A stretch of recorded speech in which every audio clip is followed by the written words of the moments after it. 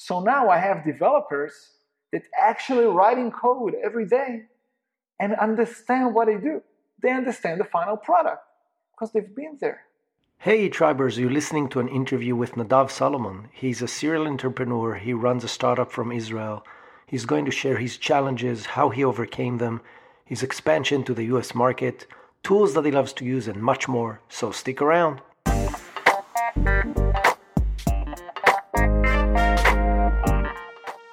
You're listening to the eTribe podcast series, a podcast that inspires people to pursue their passion and become better at what they do.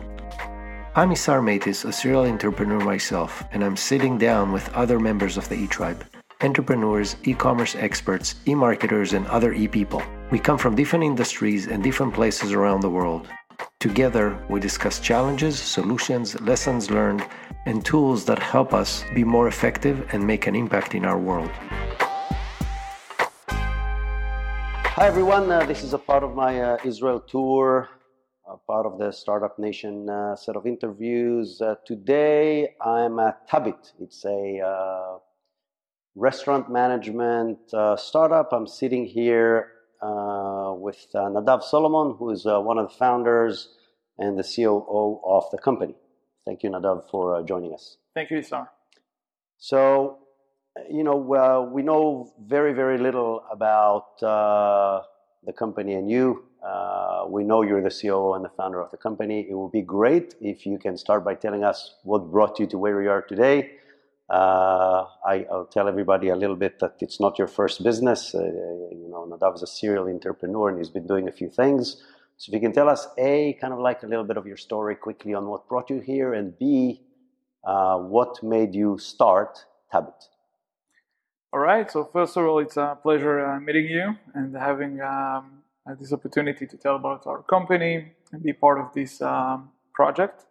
My background in my previous life, I was a lieutenant commander in the Israeli Navy. I was in charge of all command and control systems, meaning running big operations, a lot of technology, a lot of people, different stakeholders in big organizations, and a lot of politics. Then I've decided when I left to study biotechnology and food engineering in the Technion.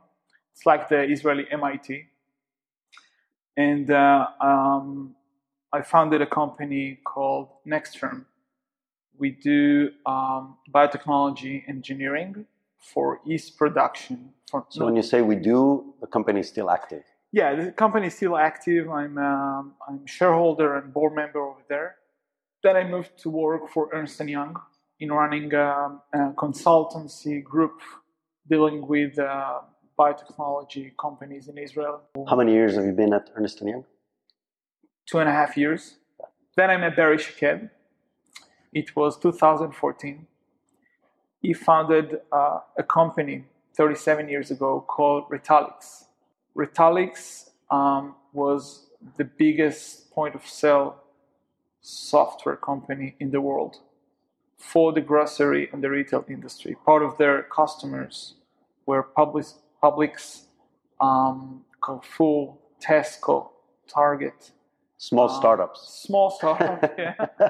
And I think about 16, 17 of the biggest grocery stores were Barry's customers. In 2009, Barry left the company and retired, went to play golf. And I had the luck to meet him when I was exploring this point-of-sale industry. By meaning luck, I mean, what's luck? Luck is a combination of hard work that meets opportunity. So we had, great time together.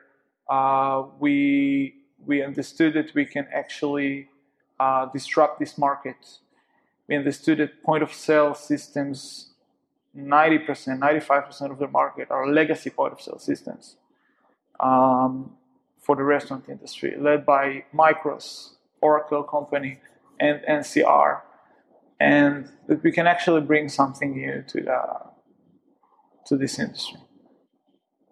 That's all. That was 5.5 years ago, 2014. So, okay, so now we know what brought you here and what made you start the company. Tell us a little bit about the company. What the company does, what do you do a little differently than other people? Sure. So Tabit is a 360 platform for restaurant operations, meaning we cover all stakeholders in the restaurants with our technology. So what is it, fourth generation POS? Fourth generation POS is applications talking to applications for different stakeholders within the same restaurant. So the server gets his user interface. He can get all information he needs only in one screen. He can talk with 5, 6 different diners at the same time. We call it conversational ordering taking. Then we have the kitchen display, the manager, the owner, the guest station, the host station, the greeter, all right? And of course, the customer can pay and see his history in his mobile phone. And all of this is kind of ecosystem, all right? So that's the difference. So now I want to talk a little bit about the business side. Sure. So you're a co-founder, you're one of the owners of the company, you're the COO of the company. You're in a startup business that's been around for a few years, raised a little bit of money. By the way, is the company profitable? Is that something that you can say? Yeah, so the Israeli business unit, which is about 500 restaurants, top-tier restaurants so far, with, say, 35 employees, just the Israeli business unit, is profitable. Okay, so that's kind of where the business is. What has been your biggest challenges in your position as a founder and as a COO in the last 12 months, 18 months, so the recent history of the company? What are the biggest issues you had to deal with, and go one by one and tell us how you dealt with them? Sure. So listen, when you have co-founders, right? So you have usually, I found my best mate, right? Yes. So Barry and I think about our vision.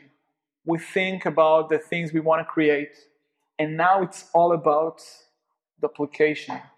It's like a DNA. You know, I'm a biotechnology engineer. That's Sure. how I think. So we created this DNA. We brought on board also a great guy. His name is Idan. He's our VP products. And the three of us sit together, think about the stuff, what we want to create, the vision of the company. And now we need to duplicate it and to find the people. That's, I think, the challenge. To find the people that understand the vision, that understand the atmosphere of the company that we want to create, and to target them and to hire them, right? And to make sure they feel comfortable and they bring value to the company. Because we definitely believe that the market is huge. And there are 2 million restaurants out there, right? And only Micros and NCR has about 50% of the market. We can disrupt it, definitely. We just need to find the right people, the right team to do that with us. Okay. I love what you're saying, that at the end of the day, it's about the people who make the magic happen. Yeah. Walk me through that. You're saying I need to find the people with the right DNA. How do you know? Okay. So back then, we sat down and thought, how are we going to do it? Okay. Luckily, we are in a business that a lot of people understand the business. There are a lot of workforce in this business. Sure. You know, most of us, like 60% of my friends, started out their career or in a gas station or in a restaurant staff, right? Serving staff. So some of these people already, left the business, but others actually made great career over there. Now, restaurant is a very interesting business because it's like a factory. But not only that you have to produce the food, you also have your customers in the factory, and yes. Everything's happening very fast. So then we understand we're going to take all of our development team, all of our customer success team, marketing team from the restaurant industry. We need to find people that had restaurant background that worked in a restaurant at least 3-4 years back then and understand the business. So now I have developers that actually writing code every day and understand what they do. They understand the final product because they've been there. Fantastic. So you're basically saying that your DNA, I'll go and use back your chemistry reference, is a hardcore understanding of the restaurant industry. Yes, I believe it is, because otherwise, there are, 500 different point of sale companies out there, right? Everyone these days can build a point of sale, can buy code of point of sale and duplicate it. We deal with processes. We deal with experience. We want to get to the point where restaurant owner runs his business based on numbers and not based on gut feelings, which, by the way, 95% of them open up restaurants because they just know how to cook food or they like to host people. Sure. We want to make a business. And it's very interesting because when you look at our business results, so we've been able to increase per person average check between 10 to 15%. We've been able to reduce table turn time by 80% because everything works flawlessly. Sorry, table turn time is 12 to 15 minutes. 80% is server's mistake, okay? Okay. Everything works very smoothly, and at the end of the day, their servers and the serving staff making more tips. Sure. Because now they can run the operation with less servers. Understood. Okay, so challenge number one was how you take the vision and find the right people to make it real. Yeah. Talk to me through other challenges, major things that you had to deal with in the last year and a half. About 18 months ago, we decided, we started out our first US-based customers. Okay. So now we need to make sure that everything is under compliance with US regulations, meaning tax, payment, right? Because in the restaurants in the US, the tax is different than in a restaurant in Europe, right? So that was a big challenge for us. We came to the point where we have now a good Dallas team. Now we're building our Miami team. And again, we decided to do the marketing over there through restaurant leaders like we did here in Israel. So all the operations and all the expansion of our business is going to be through industry leaders. So we're going to find over there, like we did in Dallas, like we did in Miami, also in other cities, big chefs, big names. We're going to show that we can tackle them, make their business even better than what they think they have now. And then, of course, we'll use a lot of viral spread and word of mouth power, right, to do that. So let me take you a step back. So you talked about a challenge of going internationally. Yeah. I assume a lot of our community faces similar situations. Sometimes it's not even going internationally. It's going from a small one thing to how you replicate it in a different place. What are your recommendations? Kind of like lessons learned that saying, oh, okay, if I had to do this again, the first 3 things I would do would be? Excellent question. These are really, it's very interesting now, because we are in Israel now, right? Yeah. You came for a tour. I think this part of this project, a lot of us as Israeli think that we know how the world works because it works in Israel. So first conclusion is listen. Open your ears and listen. Try to get as many people on board that can actually tell you how it's going to be out there. Second, visit conferences and try to mitigate gaps through conferences and meetings with people. You don't need to install a restaurant in order to know if it would work. First of all, you can do, 100, 200 sales presentations. So if I go back to your military background, you're saying start with reconnaissance mission, Yeah. right? Go out there, check what's working, what's not working, who's doing what, before you make any actual moves. Exactly, intelligent, right? You need to work very carefully with customers, especially in the B2B business, and especially for us, where we use and we rely on viral spread and word of mouth. Use the clout of Big Chef to spread out the word. So let me ask you an interesting question, because it's what you're saying again is a question I'm sure a lot of people are asking themselves, and you're at the point you're about to make that move in the US, which might be interesting to have another interview in a year or 6 months. But the difficulty and the risk of going to the top of the pyramid is that, one, it's very hard to get to those people and convince them to make a dramatic change, like changing the way they run their business, which is practically what you're selling. It doesn't matter. It's a restaurant. You're telling them, I'm going to help you to run your business, even though you've been doing it for 20 years. I'm going to show you how to do it better. That's kind of like problem number one. Problem number two, you mess it up with Gordon Ramsay, you probably going to have an issue with getting into other places in the US. So you're playing at the blue chip table at Vegas, at the final table, but that's the first game you're playing. Exactly. So walk me through this. So that actually was my third point, trust. You need to build trust. Okay. How you build trust.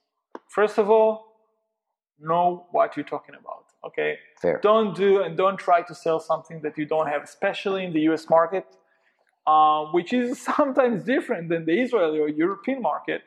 But people would like to see everything live, running, and working. So we started out in Dallas about 18 months ago, and I heard that the baker of Martha Stewart opening up a coffee shop in North Dallas. So we targeted this lady, and we decided to show her, our umbrella. And then we understood that some of the features that she wants, we don't have them, right? So we went back to the drawing table, and we just, we stayed with her, and we told her, you know what? We're going to consult you.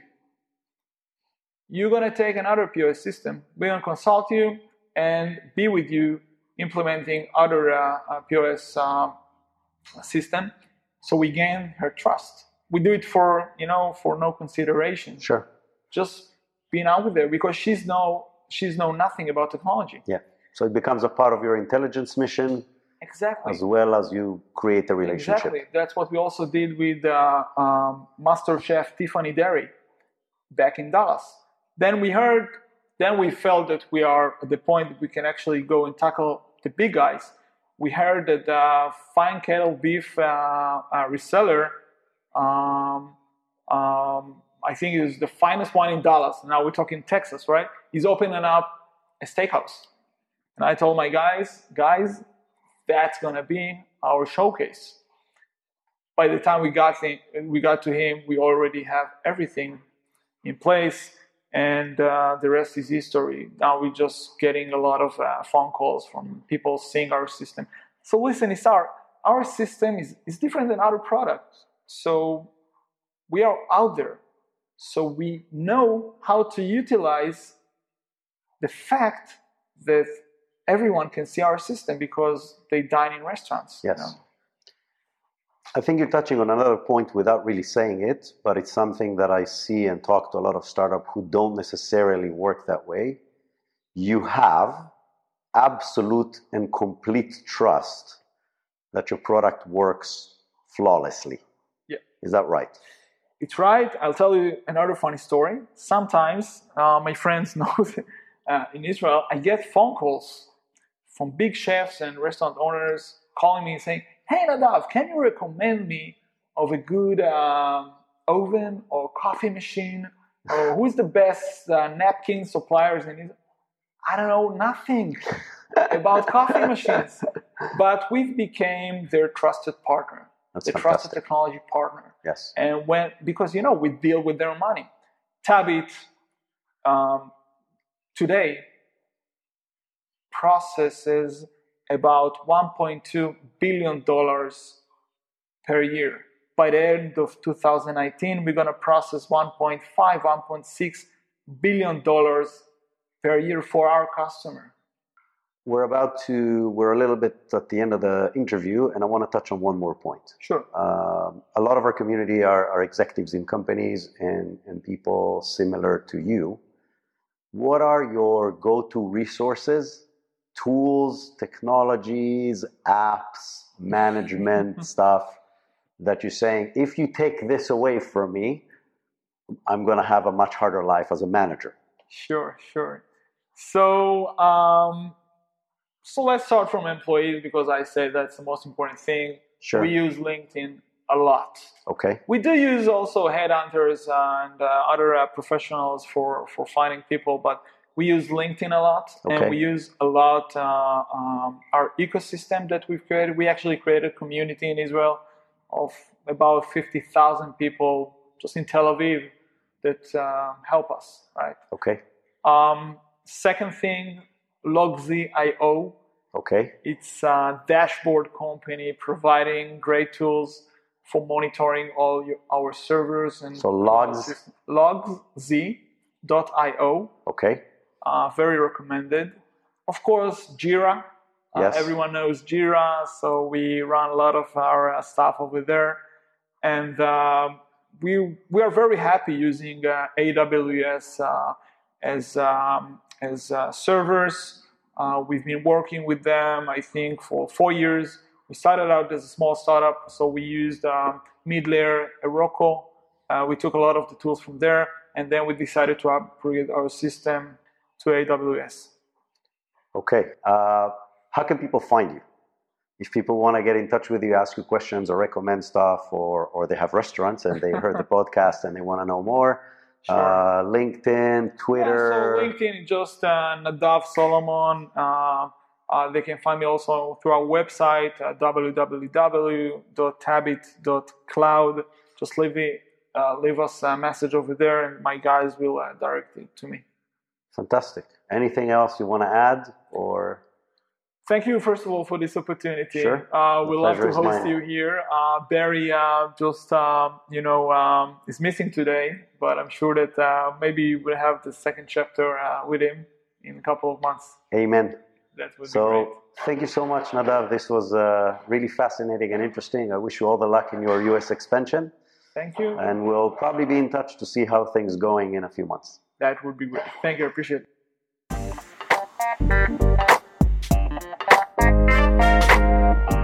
Hey Tribers, I hope you enjoyed this great interview. If you have, please share this with your friends and your colleagues.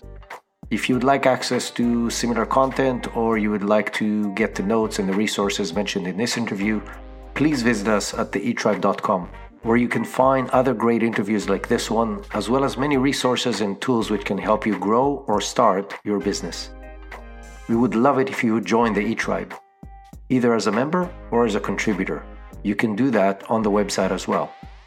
I hope you would listen to us next time, and until then, have a great day.